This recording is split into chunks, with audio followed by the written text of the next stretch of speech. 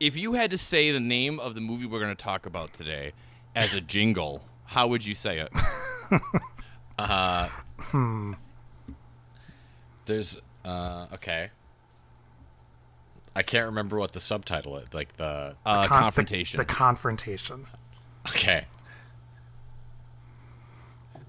American Ninja 2, The Confrontation. That's perfect. Thank you, Joe. That's where my head went to. Like kind of like something from like 1992. It's the American Family Insurance. Oh, That's yeah. why it's in our head. Yeah. Shh.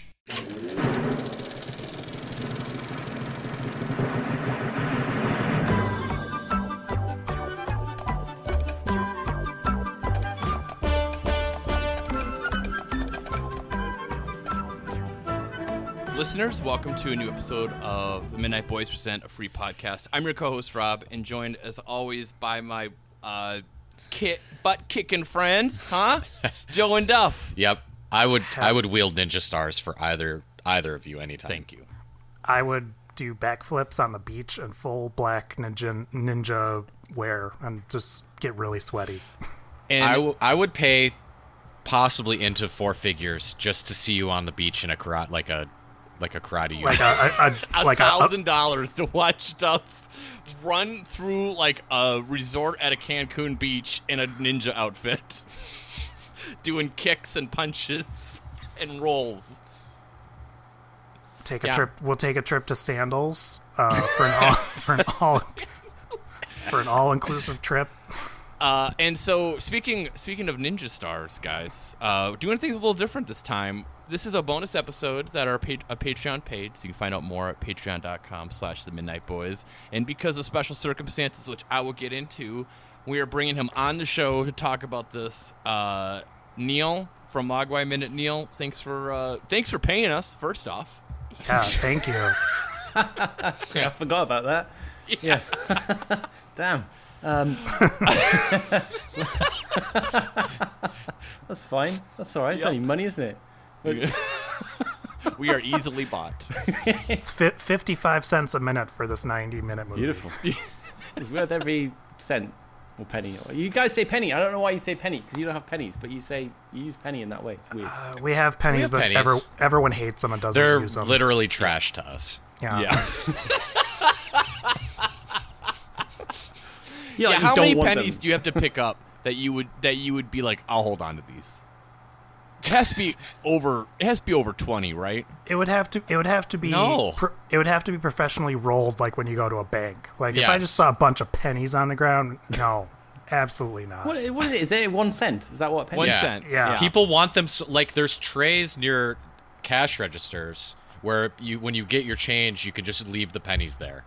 Well, that's Yeah. like paying ahead, though, right? So Yeah, people then don't you have could to- then if something costs $1.03, you could grab pennies. But like they're literally the only use of a penny is to like put on a railroad track. But they've got the word penny. But you use the word penny, but the actual currency is not penny. See, my currency is actually pence, right? But so I don't know why you've kind of used the word. Look, penny. don't- But anyway, I never thought about Yeah, that. listen, I don't want to get into some metric nonsense. Look, we're It's not what I mean. Like, what are you talking about? It's like, that's the one part of our system that is kind of like the metric system.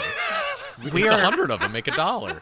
we are about recording this probably I don't know, like about 6 or 7 weeks away from when the holiday season really gets into full swing. And every year, because of Christmas Carol, I try to decipher English money, and every year I'm like, this is made up. These are all just there's like shillings and Yeah. farthings and A pence. we have Yeah. I'm changed it since convinced- then, but it was confusing.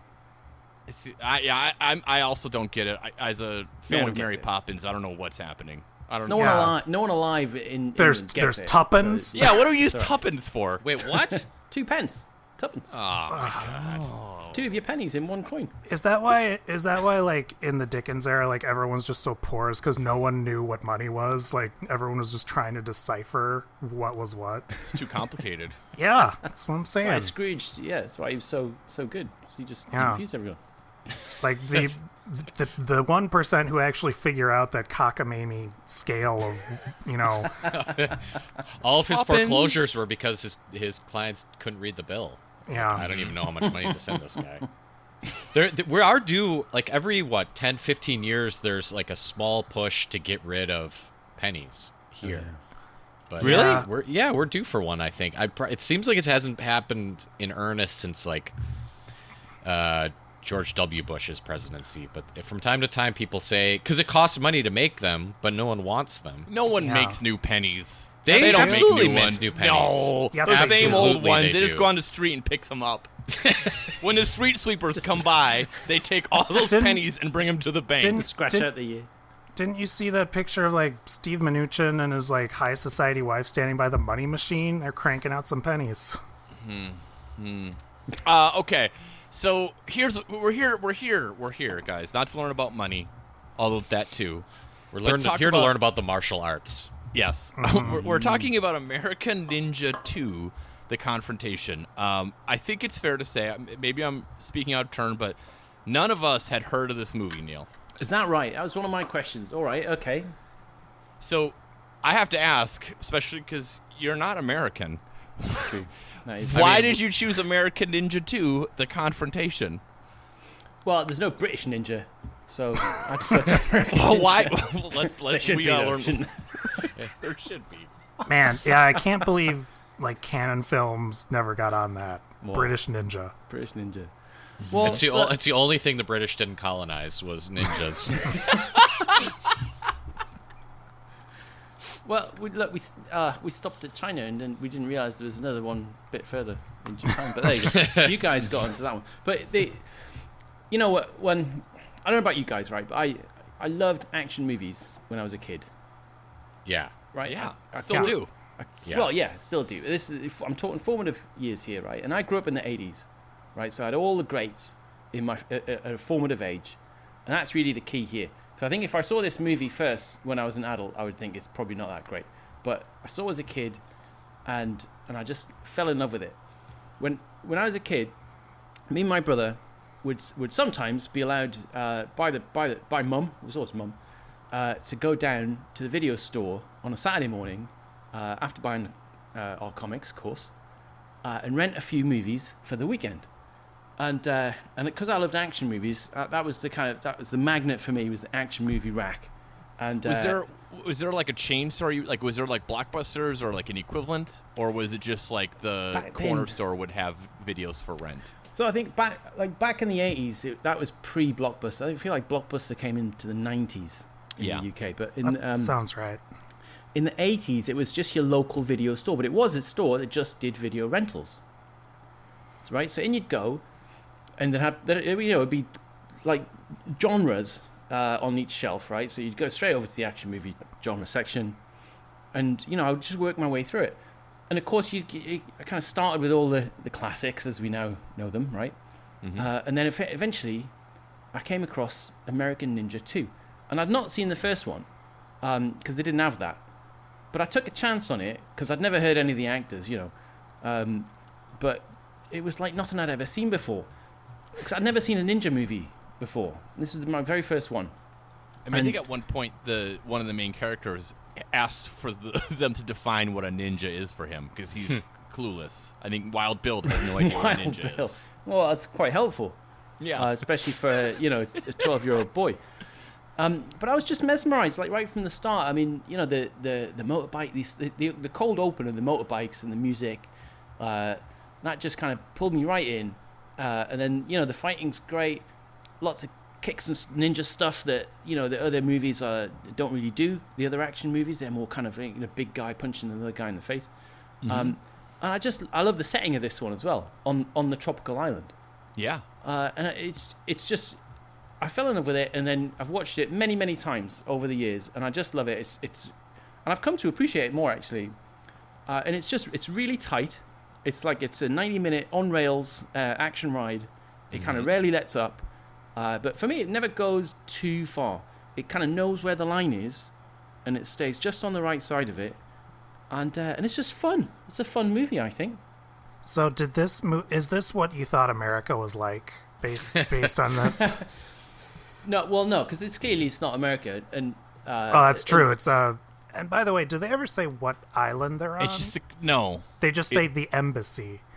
I think it's just somewhere in the Caribbean, but they Yeah. don't say correct. where.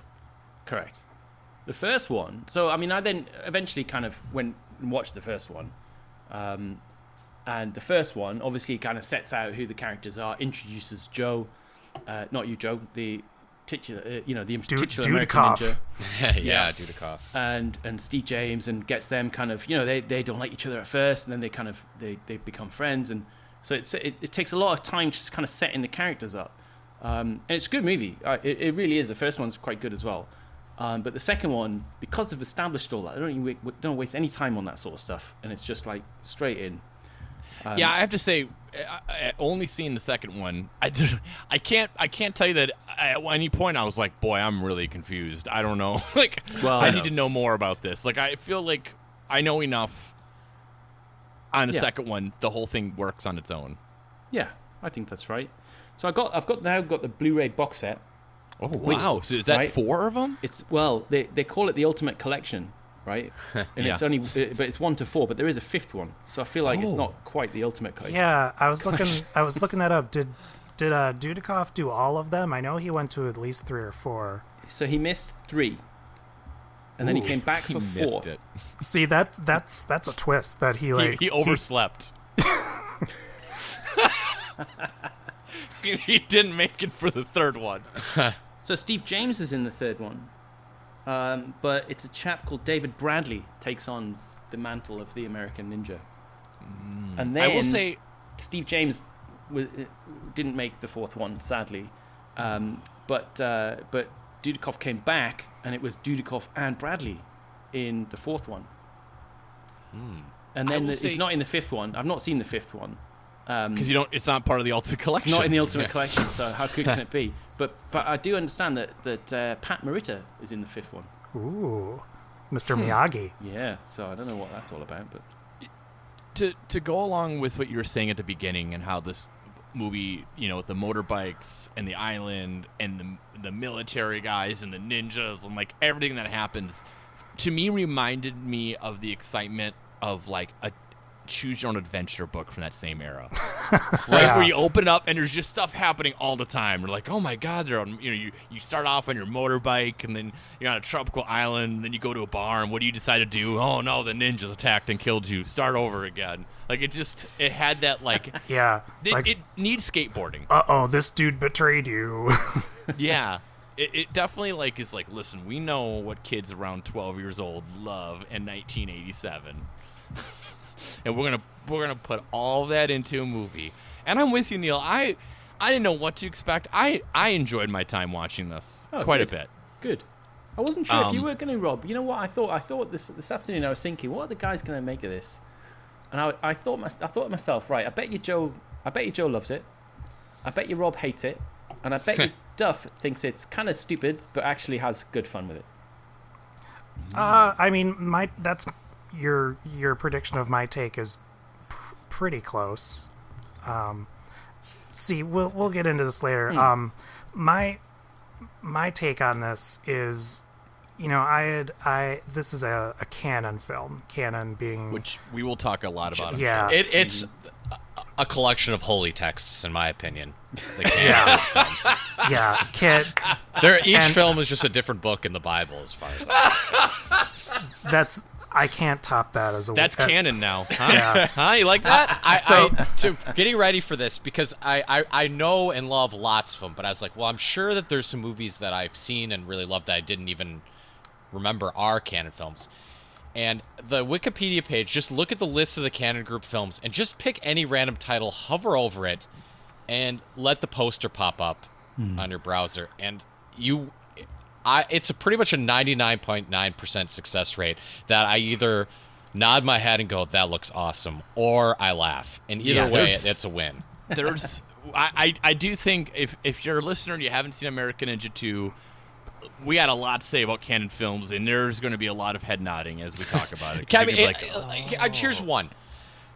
Dr. Heckle and Mr. Hype, starring Oliver Reed. Oh, there you go.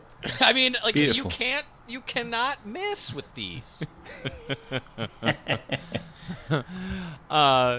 Yeah, there's a lot of fun stuff happening. So real quick though, so anyone who has been a long time since they've seen American Ninja 2 or has no idea, as always, I have a plot synopsis. As always, jump There's in. a plot. There's a good plot here. This This It's is a good setup. On is. rails is a good way to describe it, Neil.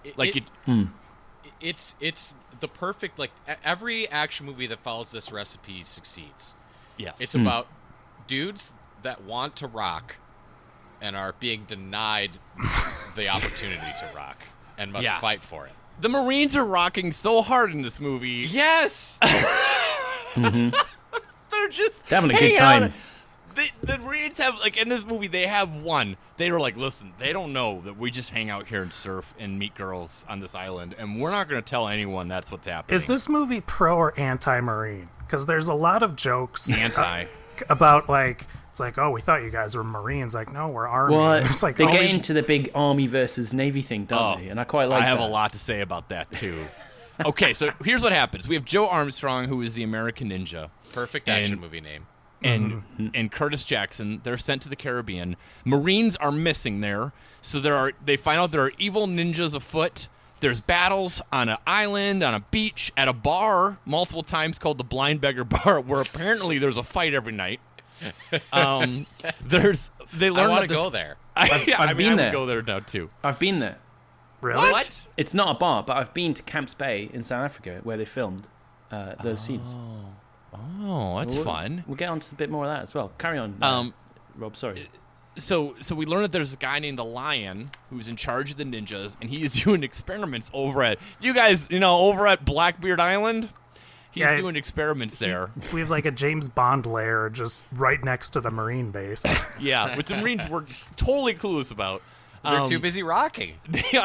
They find this woman Alicia whose father's missing. Turns out, guys, that he's a scientist who had a breakthrough to cure cancer, but instead his lab got bought out, and now he's forced to make super ninjas for the Lion over at Blackbeard Island. I like saying over at Blackbeard Island like it's a nearby bar.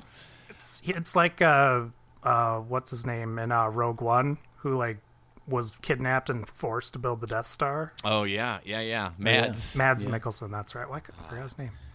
So then we have a large, they infiltrate. There's a large battle at Blackbeard Island with all the super ninjas. They destroy the super ninja program, and our hero Joe Armstrong has a one-on-one final battle with another bad guy, a henchman, A the top confrontation, henchman. if you will, Rob. Yes, the confrontation. Indeed. With Tojo Ken and Victory. Did I miss anything?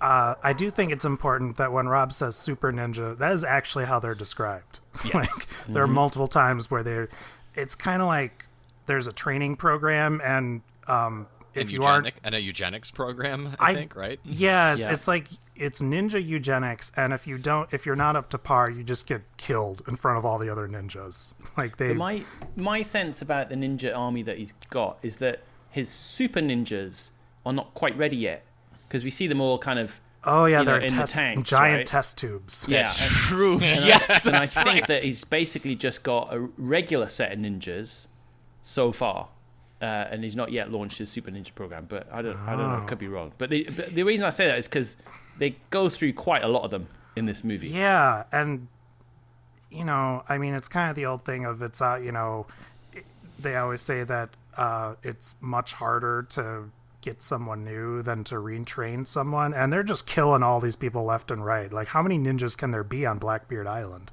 I didn't know where you were going to go, Duff, when you're like, how they always say, and I was like, about super ninjas? About ninjas. Yes, that classic phrase. that common American idiom about ninjas.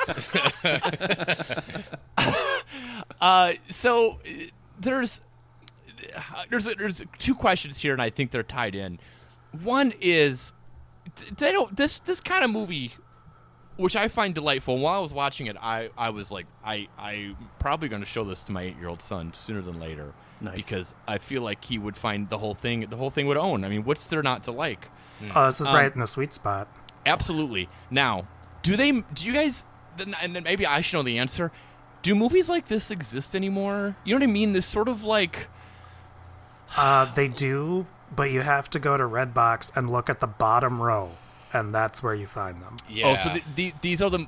Okay, so, but what I mean is like a movie that is Just- trying to hit that like 10 to 12-year-old demographic for boys. Not the movies at Redbox that are tricking you by having a title that's very close to a blockbuster that came out at the same time. I mean, I really, there was an article a while ago about yeah. you see all these like Bruce Willis, like look up. I think I sent that to you, right? Or maybe it's the other way around. It's possible, yeah. But if you look up Bruce Willis's filmography in the last 10 years, you will not recognize you will not recognize like 70% of them, and then you just look at them and they're all these I mean, it's kind of like a modern day canon films. Just these people just find the cheapest location possible, and they get an aging star, and they just, I mean, essentially, they try to trick people into watching them by like, oh, that cover looks cool. Yeah, they're trying to. They're getting dads. They're getting dads on this one for sure. Like, oh, Bruce Willis Trauma Center.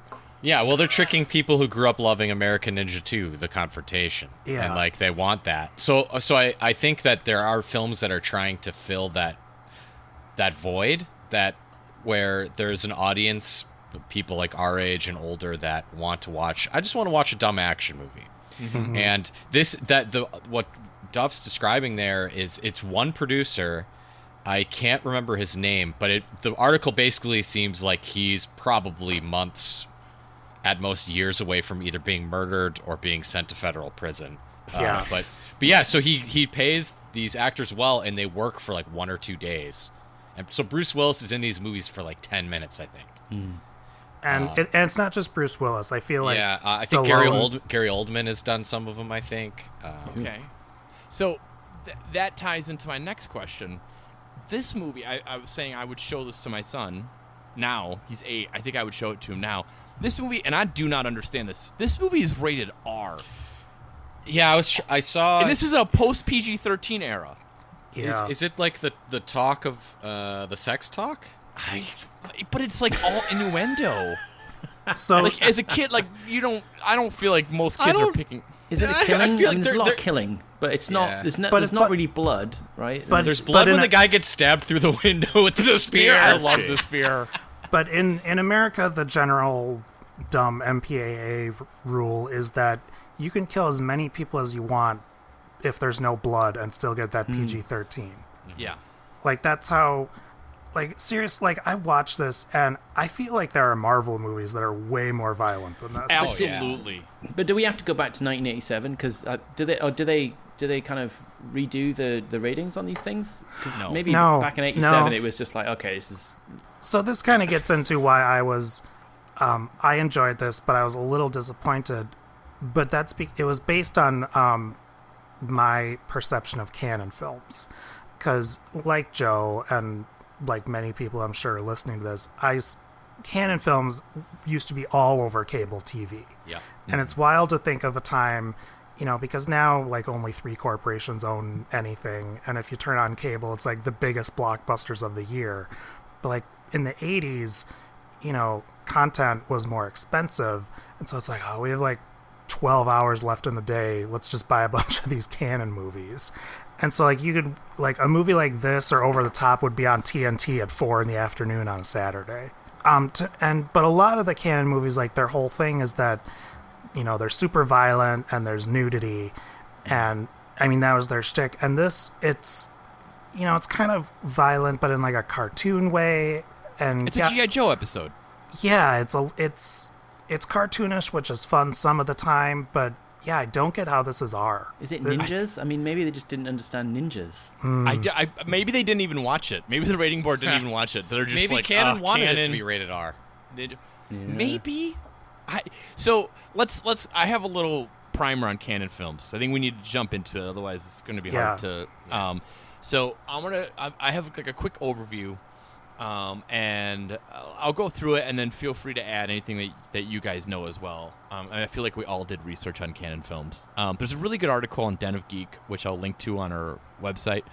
But canon films was started in 1967 by these 2 guys, and their whole point was like, we're going to make every movie for $300,000 or less. That's what we're going to do.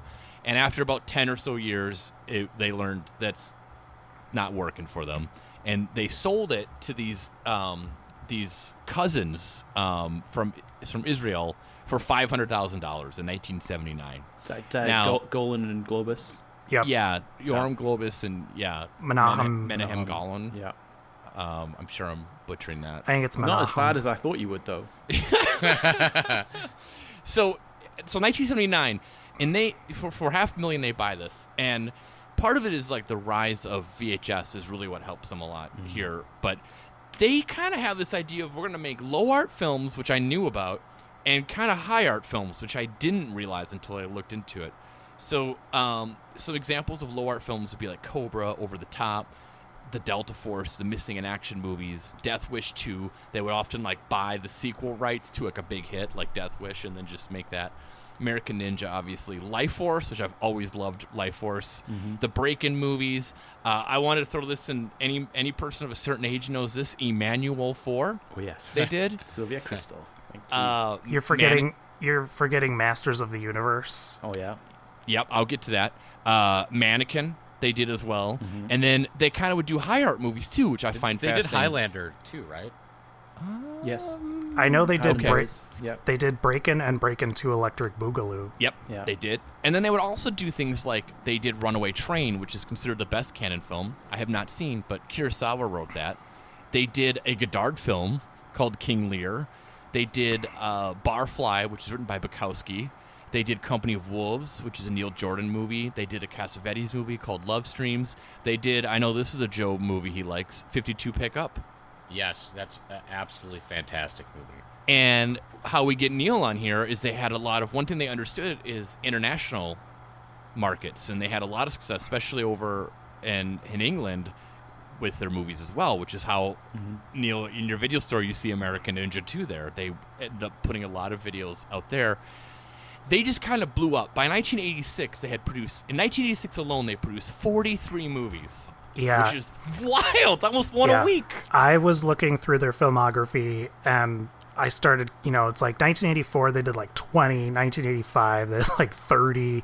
And, we kind of joke about like Pixar or Marvel or whatever under the Disney label. But like, yeah, these dudes were just cranking out content. Yeah. So then... All forgot- incredible. You forgot one in your high-end list there, Rob. What's that? Barbarian Brothers. Okay. With I don't know if you've seen that one. That was another one I have not. where I saw that way too early than I probably should have. It's another kind of fun one like this actually, and it's got these two brothers, Peter and David Paul, and they just play these barbarian brothers, and they get separated. They're twins, these guys, and they get separated, and they're kids, and then they both grow up sword to be and sorcery. Yeah, exactly. It's really good. You should watch it. It's very akin to like a Conan the Barbarian type. They but not they quite made as a movie that starred Lou Ferrigno as Hercules, and he punches a bear so hard that the bear gets launched into space. So that's incredible. So then what happens is they started. I think what they did is they kind of lost sight of what they were doing. I rewatched not necessarily a great documentary, but it's called Electric Boogaloo. It's about canon films. And so what happened is, like we said, we had these two guys who really in a lot of ways were the Israeli Weinstein brothers. Yeah. Like these kind of just like extremely loud, boisterous businessmen who, let's be honest, there was probably something shady, going on. And yeah, their thing for a long time was, we're going to make things cheap. We're going to make a lot of them. And what they would do is they would literally go to like film festivals and they would have a poster for a movie that wasn't made. And they would be like, oh, it's Missing in Action with Chuck Norris. And people are like, all right, yeah, that looks good. And they would come back and make the movie based on this poster they sold. For cheap. But what happened is their eyes got bigger than their stomach, so to speak, and that for a while, these guys, they grew up idolizing Hollywood, like it talks about. They just went to Tel Aviv and watched any movie from America, and they're like, oh, in the old studio days, you had to have big stars. And for a while, there's a joke that they had, if you read a script, that there were two piles. There's the Chuck Norris pile or the Charles Bronson pile. But then after a while, they're like, well, we need bigger stars. And That was also their solution to their financial troubles, was to spend a ton of money on big stars. Quite a few Stallone movies. And Dudikoff. Yeah. But they talk about how, for Over the Top, think about it, this is 1987, probably like the peak of Stallone's power. He got paid something in 8 figures to do Over the Top in $1987. That's crazy. Yeah. An arm wrestling movie. And then they kind of started doing these franchise movies, which tells you Superman 4, man, that's what ruined them. not only the Superman 4, Masters of the Universe, they literally ran out of money while doing it, which is why the end battle is in the dark. And even crazier, they had the rights to Spider-Man, and they just never got around to using it. So apparently, Superman 4, they originally were going to do it with a budget of $36 million, and then they slashed the budget to $17 million. And that movie came out, and everyone didn't like it. And it, like, killed Superman in movies for, like, 20 years. And then the Spider-Man one thing I read, Duff, says that they didn't know who Spider-Man was. They thought it was about a giant 8-legged tarantula. I mean, I believe that 100%. Yeah. But Captain America, they did that too. But it really shows how pre-Burton Batman, no one wanted to touch these goofy franchises. And that these dudes, I mean, these were also outcasts. Like, these were, like the major studios are like, oh, those dudes, they just make skin flicks and these Death Wish sequels, and they're not a real studio. And it's like, let them have Spider-Man. And now Spider-Man's like $1 billion property. And so then as they were struggling, they did have a couple other hits. They had Kickboxer. They did Kickboxer, which I think made $40 million, and it only cost like a little over $1 million to make. But by 1993, it was the end of Canon Films, and it was sold to MGM. But I mean, quite like in the 80s, quite a real story of, especially for the 80s, of like That's your brilliant. highs, right? By like 86, I mean, they're dominating, and then quickly just doing too much, and suddenly you're out of business. I will correct you on one thing. It wasn't quite MGM. In 1989, this kind of an Italian businessman who did have mob ties named Giancarlo Peretti, he bought Canon along with MGM. And didn't really do anything with either, except he just lived like a lavish Tony Montana lifestyle. And then I believe he fled the country, and he's like they're trying to extradite him. Like, it's seriously like he was in the 70s, like he was bribing officials in Italy on behalf of the mob, and it's just fascinating. Like, these are like old school producers who just will like cut someone's throat to get a deal at Cannes for this dumb Delta Force movie. We'd love to have him on the show. Yes. Speaking of stars, would you guys agree? I mean, this is. I think we all would agree that American Ninja 2, and I'm guessing all the American Ninja movies would be better if it didn't star Dudikoff. Dudikoff. Well, let me ask you guys, right? Because you've never seen. I mean, you mentioned earlier you'd not just not seen this one, but not seen any of them, and not heard of this franchise at all. Is that right? Yeah, correct. Oh, I'd right. heard of the franchise, but I'd never Okay. seen any of them. No. But you guys all know Michael Dudikoff. I don't think I knew him until this movie, okay. until I watched it. Yeah, I think I maybe recognized him from like Bachelor Party, maybe, but like. I was going to ask you, so if it wasn't for this movie, then how would you have known Dudikoff? 'Cause I think really he just looks like a blonde dude in the 80s. Like, you know what I mean? Like, the way they cast him and make him look is like, this is what people look like. These are the cool guys. He looks like about 50 other actors from that era who are usually like, the bad guy in a movie, like trying to like shut down the ski lodge or something that the kids skate at or ski at. What was frustrating watching this movie is they have the guy who should star in this on the cast, and that's Steve James, who to me steals every scene he's in and is way more charismatic. He's the only person in this with actual screen presence. Well, And he's great. And he's Bless actually a martial artist, whereas Dudikoff is a dancer. Sandwich artist. And he was the original American Ninja movie was written for Chuck Norris, so it's supposed to be Chuck Norris. Yeah, he didn't want to do it because his face would be covered, though. Didn't want to do it. And so they went out to a general casting call. They got 300 people, and they whittled it. Sorry, they got 400 candidates. They whittled it down to 100 for the second audition, and then down to 20. But as soon as the director, he says, as soon as he spotted Dudikoff, he knew that he was the American Ninja. Can you imagine? I don't know how normal casting calls go, but can you imagine being like, all right, let's look at these 300 to 400 people and being like, I can only narrow it down to 100 after the first time. I feel like you could be able to bring it down a lot more than 100. Yeah. After the first It's a big time. second audition. Yeah. I'm sure there's a bunch of people like, oh man, they're calling me back. You That's, guys might have a uh, chance. Just that's a lot of interviews to schedule an Outlook to make sure everyone's free who's going to be on it. But Steve James is one of those guys who's like, he's another guy who like, I couldn't name until looking it up what I've seen him in, but he's a guy I've seen in a ton of movies from the 80s and like early 90s. Yeah, And I really like him. Yeah, he was really good. Dudikoff has no presence to me. Also, And he's not having fun. Also- Where it looks like Steve James is having fun. there was not much American ninjaing until the third act. Like, did Dudikoff forget he was a ninja? Well, I mean, yeah, okay. So, I mean, he doesn't kind of adorn the ninja garb until that act, but he does a lot of fighting. I mean, you know, He does a lot of fighting, but he's doing like army stuff. No, he's doing kicks. Well, okay. He's putting his ninja skill. Okay, I mean, I do like it when he catches arrows. That's pretty sweet. Yeah.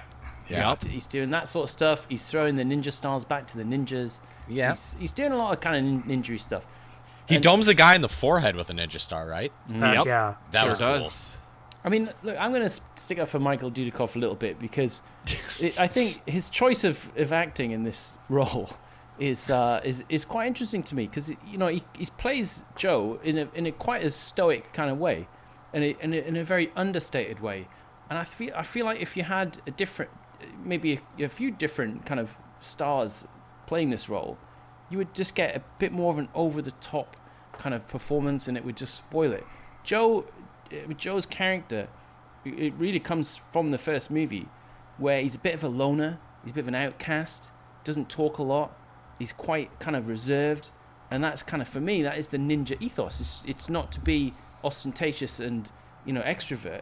It's to blend in the background, be silent, you know. And I think he does that, and I quite like him in this role because I think he actually provides a good counterbalance to Steve James, who is more of a screen presence for sure, and he's a great screen presence, Steve James. But I think if you've got two people like that, it might not work so well. So I like the reserved and stoic Joe Armstrong. You don't want too much fun, Neil? No, I just think it would spoil it. It would be too much. It would be too much. But I think they only work. It only works because there's two of them. I think, you know, if you just had two Steve Jameses, this just wouldn't work. Yeah, I get what you're saying. I still feel like Dudikoff is not. He's not a good presence. I feel like, the buddy cop mentality. Like, you know, you can find the Nick Nolte equivalent to Steve James, Eddie Murphy, or, you know, the Martin and Riggs. Like, I don't feel like they overshadow each other. So. Well, let's ask the question that really solves this, guys. Would Tony Danza be better in this role? I would love to see Tony Danza as the Italian American ninja. Hey. Oh boy. Okay, so we talked about Steve James, which you mentioned, Neil, tragically not or wasn't in the final one. I mean, he at 41 dies from pancreatic cancer, which is just sad. That's too bad. Like, you know, he's just like a ripped dude, man. I mean, that dude, I don't know. I just enjoy him a lot. He's a muscular man. Yeah, when he like starts like fighting all the ninjas, he's having a blast. And so was I. Another guy I want to talk about that I have on. Well, hold on, just while you're on Steve James. Afraid of water, couldn't swim. Which I did hear that. there are a lot of kind of swimming type sequences in this movie, all water related. They are on an island. Yes. Mm-hmm. Didn't know how to ride a motorcycle. Oh, I didn't know that. So they literally had to push him into the frame when he's sitting on the bike.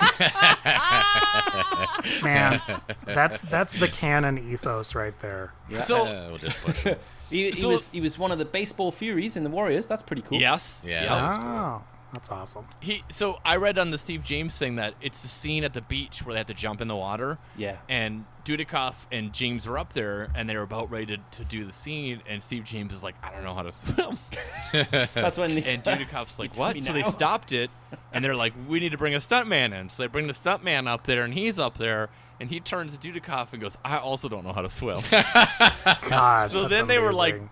then they're like, well, let's just have Steve James do it. And apparently he was just like, he just agreed. I mean, I'll give this to Dudikoff, was just like, just grab me on the way down and make sure I don't drown. And that's what they did.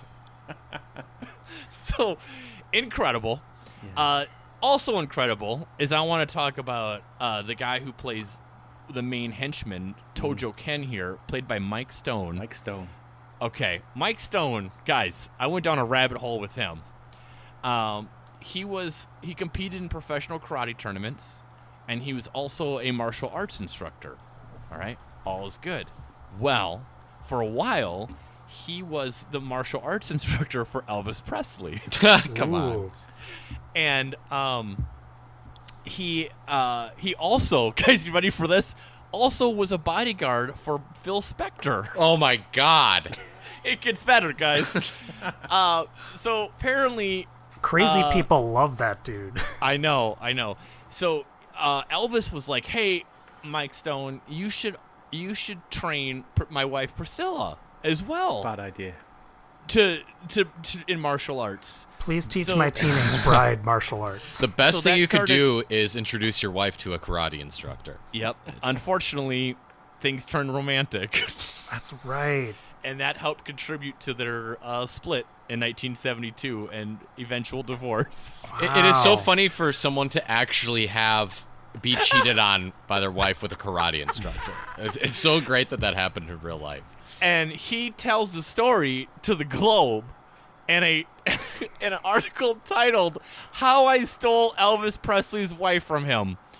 Thank you for not bearing the lead on that, first off. And also, apparently, that pissed off Priscilla, who then split with him because he went to the press. So, It was obviously true love, wasn't it? Yeah. So no one ended up happy in that situation. so Mike Stone, man, Well, legend. unbelievable. Yep. So that you may have forgotten already, but when we talked about Tura Satana from Faster Oh, Pussycat, who claimed to have taught Elvis karate, that's one of the things. Oh. That's one of the things people don't believe, and this I feel like this is maybe one of those reasons that Mike Stone has the better story. He's got a little more. He has receipts. Yes. So is there anything you guys want to talk about canon films? I know Duff and I went through a lot. Is there anything that we're missing, or is there a particular canon film that you want to make sure you mention to shout out? I would mention Bloodsport. That's one of my favorites with JC. and our former president. Yes. Only parts of it, though. Yeah. Yes. Donald Trump famously loves Bloodsport. right? And the best part of Didn't know that that. story is that he got too bored with the parts where there was no fighting, and so he would make one of his idiot sons fast forward through it. What of his idiot son? I couldn't remember which one it was, but he would literally like tell Eric or Don Jr. to fast forward to when there was a fight. Do you think one time they, instead of hitting fast forward, they accidentally hit rewind, and that just enraged Trump? Probably. But I Oh, like it boy. because it's set in Hong Kong, and I used to live in Hong Kong for quite a long time. So Oh, that's right. I'm there you familiar go. with a lot of the scenes in there. It's quite cool. So Neil, you mentioned that you saw American Ninja 2 first. Yeah, we I did did. as well. I'm curious if any of you guys can think of any other movies that you watched the sequels before you saw Yeah. the original. I'm pretty sure the first rated R movie I saw was Aliens. So I saw Aliens before I saw Alien, and I'm pretty works. I'm 99% sure I also saw Terminator 2 before I saw Terminator. Yeah, I think that was my one as well. Terminator. I Yeah, 2. me too. I think for most people, for older millennials, they saw Terminator 2 first because they were too young to see Terminator. Plus, Terminator 2 was way bigger. Yes, that movie dominated that year when it came out. I definitely saw Last Crusade and then Temple of Doom and then finally Lost Ark. Oh, really? You went backwards to the series. I went backwards. Interesting. Because they don't have numbers on them, So when you're going to the video store, how could you possibly know? Impossible. So thus far, all the movies mentioned have been fairly enjoyable standalone on their own. Like if you see Aliens, you might have some questions, but I think all these movies mentioned do a good job. Although my wife famously, my father-in-law only owned, or they taped it off TV or however they owned it. They had Star Wars: A New Hope, and they had Return of the Jedi. And because Empire Strikes Back was sad, he just didn't have it. I saw Empire Strikes Back after I saw Return of the Jedi, for sure. So because we didn't have Empire Strikes Back. Here's one that I don't know if I've shared that might be surprising. I saw the Back to the Futures in the opposite order. In that it was my friend's eighth birthday, and they took us to see Back to the Future 3 in the theater, and I had no clue what was going on. And then I feel like a few months later, Part 2 came out in video, and I saw it. I'm like, all right, I'm piecing this together now. But talk about a very confusing series of movies to see out of order. I for sure saw the third one first for that one as well. Partly because that's the age, it was like the thing that, at the age we were probably going to video stores and grabbing stuff. That was the one that was, I mean, three is the more standalone of the sequels, isn't it? I mean, if you watch 2 without seeing 1, you're just not going to get a lot of the that doesn't make any sense. I had a lot of questions still after watching 2, and I'm like... Yeah, 3 I think probably mostly stands alone. There's just a lot of references to stuff, and you're like, what? Huh? Neil, how would you rank in the Ultimate Collection, how would you rank the 4 American Ninjas? Definitely 2, then 1, then 3 and 4 are just not very good. So, I mean... Okay. Yeah. I would only really recommend to the listeners to watch 1 and 2. And as you guys have discovered, you can just do that in any particular order you want. 1 is actually quite good. I do like 1. It's not as good as 2. I would watch 1. Is 1 as kid-friendly as 2? It's just the same stuff, yeah. I mean, it's one is set in the Philippines on an army base. Okay. And that's where you meet Joe. They're all just on the army base, yeah. And it's just basically the same movie. So we talked about this a little bit, but this movie really has the canon ethos of shooting in the cheapest locations possible, in that they have the Marine base is basically like an abandoned office park, and they just put up some photos of like the president. Yeah, Reagan. Yeah, it's like, well, there's a photo of Reagan on the wall, so this is an embassy now.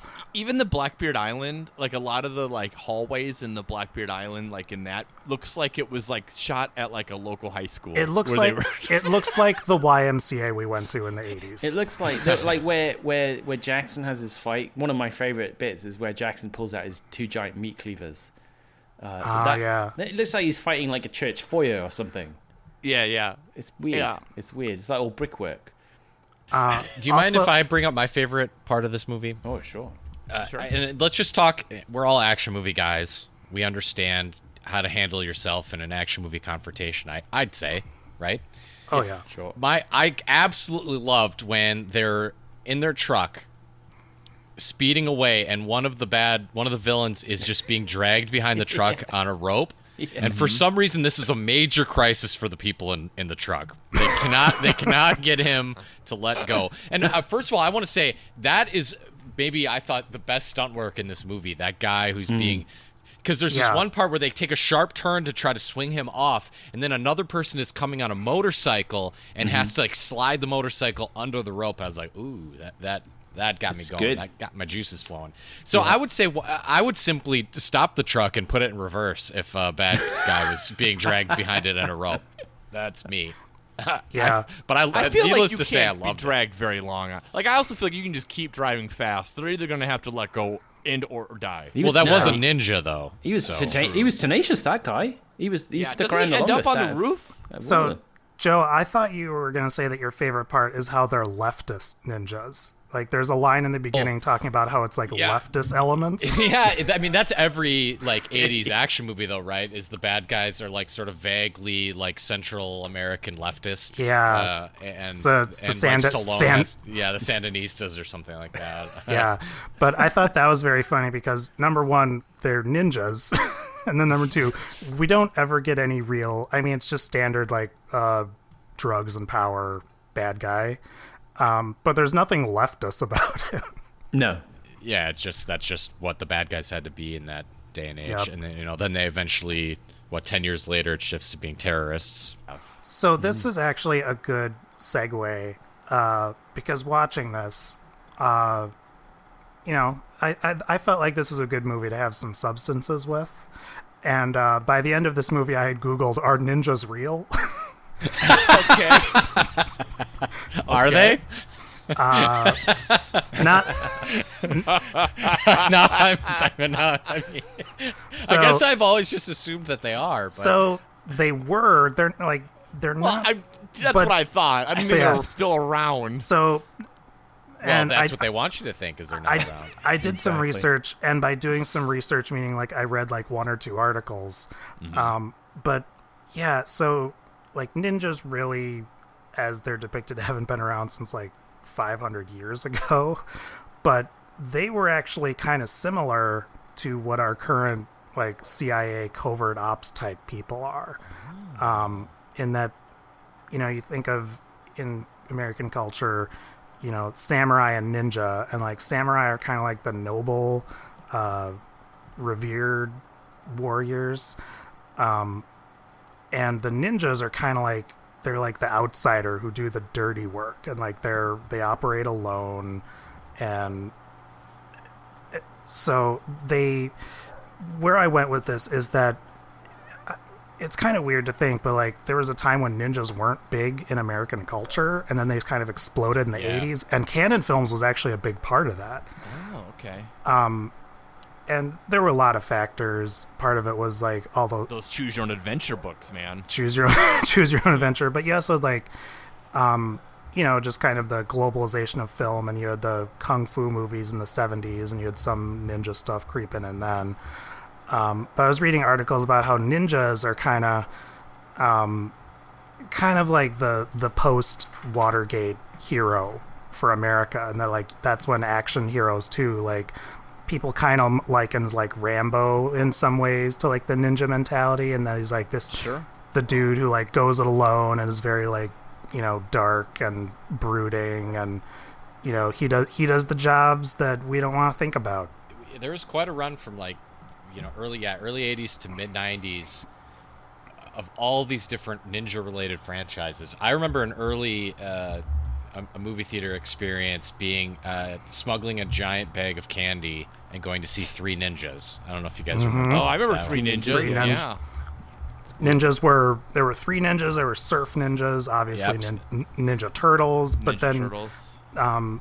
there was canon in addition to the American Ninja. There was Enter the Ninja. They had I think 8 or 9 total movies with ninja in the title. They did. So they did. They had kind of 3 before the American Ninja. They had Enter the Ninja in '81. Then they had Revenge of the Ninja in '83, and then they had Ninja 3: The Domination, which is where they discovered that they could use, I guess, a subtitle, and they went with the Domination on that one. And that was '84. All low budget, of course, but they made money. And the thing about these kind of movies, low budget, but a lot of them actually made money and they made profit for the company. Oh yeah. And some would be a miss, of course, but that's why they made 30 or 40 of these a year, because you can take a hit on some of them because some of them are going to make their money. And one thing I don't really understand, maybe a little segue question for you guys. This movie, American Ninja 2: The Confrontation, was made for something like $1 million, right? Mm-hmm. But it made when it came out, it was Cannon's at the time best performing movie. It was coming off the back of American Ninja, which was also a good performing movie at the box office, and it made something like $10 million or something like that. So that is obviously a great hit for them, and that funds a lot of other ones that can also then make money. These days, it seems to me, they make a movie for I don't know, 100 million or something like that, and it's considered a failure if it doesn't make like something like 700 million. All these Marvel movies, they make $1 billion each. If one of them doesn't make $1 billion, it's like, oh, that one didn't do so well. It's like, no, it made a lot of money. Yeah, I think the guiding rule now is it's something like a movie has to make 2.5 times its production budget, and budgets have just gotten so insanely huge that that's a tall order. And marketing costs too are not part of production budget, so that's Yeah. part of it too. So if it doesn't make more than 2.5 times, they're not making a profit on the movie. Well, I don't know if this is still true, but I think I read that almost all theatrical releases end up losing money no matter how much they make, because you hear that like Endgame made $2 billion, but then the theater gets some of that, and then and nowadays you have these huge deals where like Robert Downey Jr. literally gets like $80 million for one movie when you take that into account. And now the real money is in the toys and the sequels and the putting stuff on Disney Plus and Right. how much, how many pairs of underpants can you sell with Ultron or Batman on them or whatever. And But I think your question, Neil, I understand, is like why is it better to make a movie for $5 million that makes $30 million versus making a movie for $100 million that makes $200 million, right? Like, Yeah, dollars. Isn't- You're is- still yeah. making a lot of dollars. I think Not more part dollars. I think part of it is just it was easier. There was less competition. Like when this movie came out, you didn't have video games anywhere near what we have now. Not many people had cable. There was no internet. So it was just like, oh, let's go see a movie. And you didn't need, now like every movie has to be like a big event to lure people out because there's so many options. And you don't, I've read something to the extent like you can get a $150 million budget or you can get $4 million, but you can't get anything in between. And they don't really make movies for adults unless you have, it's like A24 Studios or Right. something that just gets dumped or something like that. Is that why they don't make a lot of, like, comedies don't really tend to make a lot of money, do they? One reason for that is because it's hard to ship them overseas.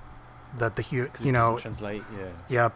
That's why like we tailor all our stuff to China because we want like I feel like it was one of the Terminator movies, I lose track, but like it did super well in China and like no one in America cared.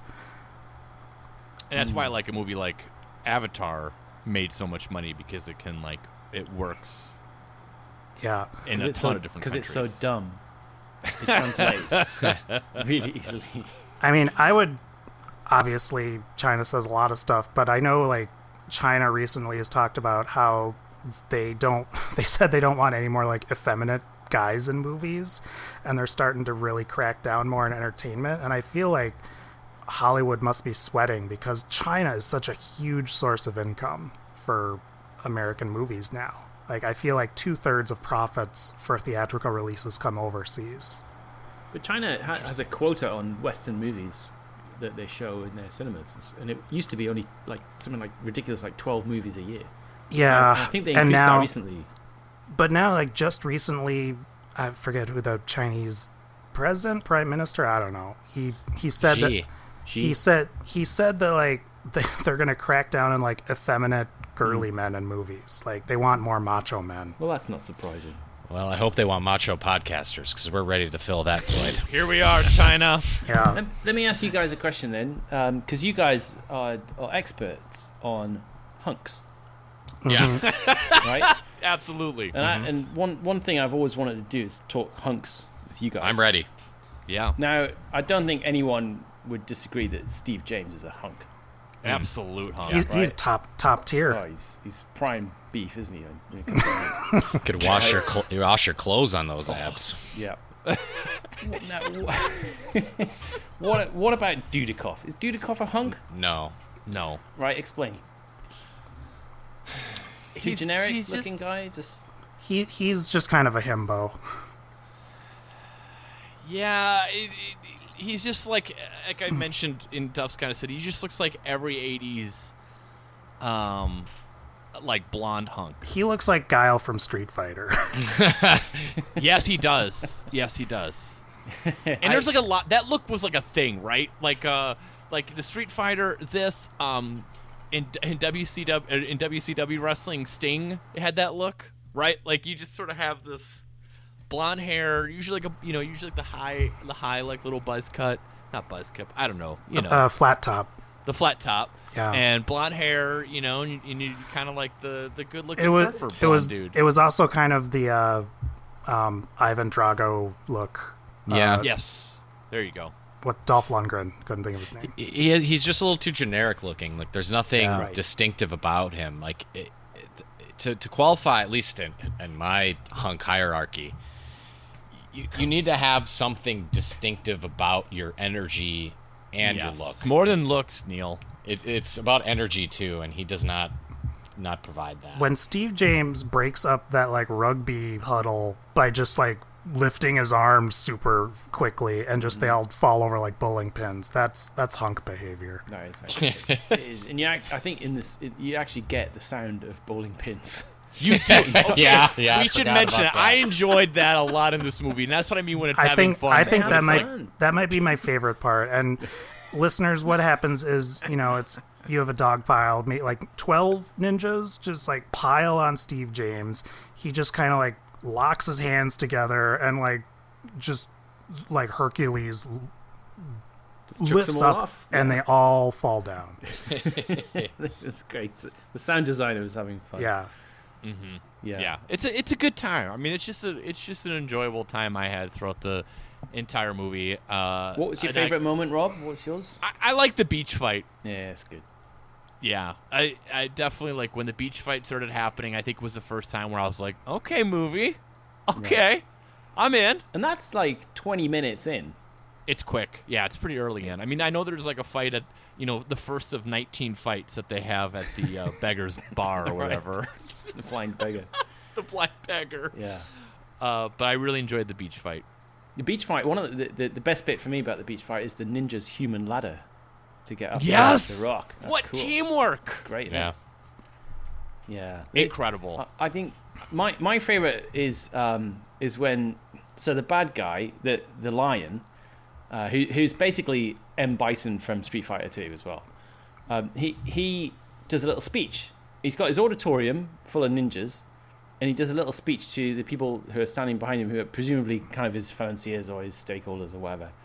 And the ninjas do a little demonstration, and then towards the end of the demonstration, he just gives a little nod to Tojo Ken, and Tojo Ken goes down, and then just basically kills about a dozen of them. Yeah, just to show how badass he is. This is the part where if you're not a good enough ninja, you are permanently out of the program. Yeah, it's funny because it's not the only movie that does this. Just throw your main henchman in just to kill a few of your own guys. I mean, it's just madness, isn't it? They're just doing it for laughs. You have to wonder if you're one of the henchmen who doesn't get killed. You have to wonder if this was the right choice, and you see that happen. Right. It does seem like a bad use of resources. That's what I'm saying. Yeah, you could just be like, they need more training rather than killing them. Just use like plastic sword or something. Like you don't have to kill these guys. Plastic sword. Like like one of those retractable toys you get. You can still show your skills, but you don't have to kill them. I would like to just give a nod to the George S. Clinton score. Oh, that's right. We were texting about that. Yes, great. he's a Midnight Boys alum. Because I was thinking. No. Okay. I was just thinking, like, we have done a lot of episodes of this dumb show, and more, there's like these weird connections between actors and directors and writers and stuff that get made. But George S. Clinton, I know all three of us were excited to see because he also did the score for one of our erotic thrillers we talked about, Wild Things. And I enjoy his scores. They are very fun. This one's great. It's like all synths and steel drums. He really gets into the kind of island feel of it. Yeah, there's like just chilled out island drums during fight scenes and stuff, which I thought was so funny. I enjoyed the island rhythms. Yes. Yeah.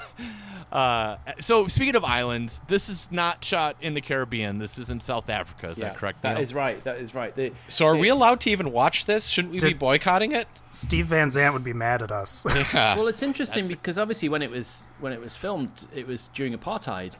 Yeah. And Steve James was kind of mobbed by the local black kids in the street because they just never seen a guy like him.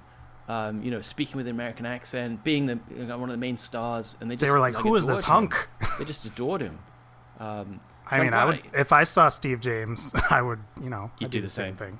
Yeah, but I thought that was kind of nice that he kind of was able to kind of just be a positive role model for these kids. But yeah, but I went to Camps Bay, so the kind of where the Marines base. And the beach scenes are filmed at a place called Boulder Beach, named because it's got these giant boulders on the beach. Is that where all the penguins are? That is where the penguins are. And I was going to say to you, so I went down there, and someone said to me, when you go, watch out for the penguins, the little bastards. And I was like, oh, come on, little penguins, they're cute, aren't they? And they're just all there on the beach. And I went up to approach the penguin. And then it started going berserk, and I thought, okay, right.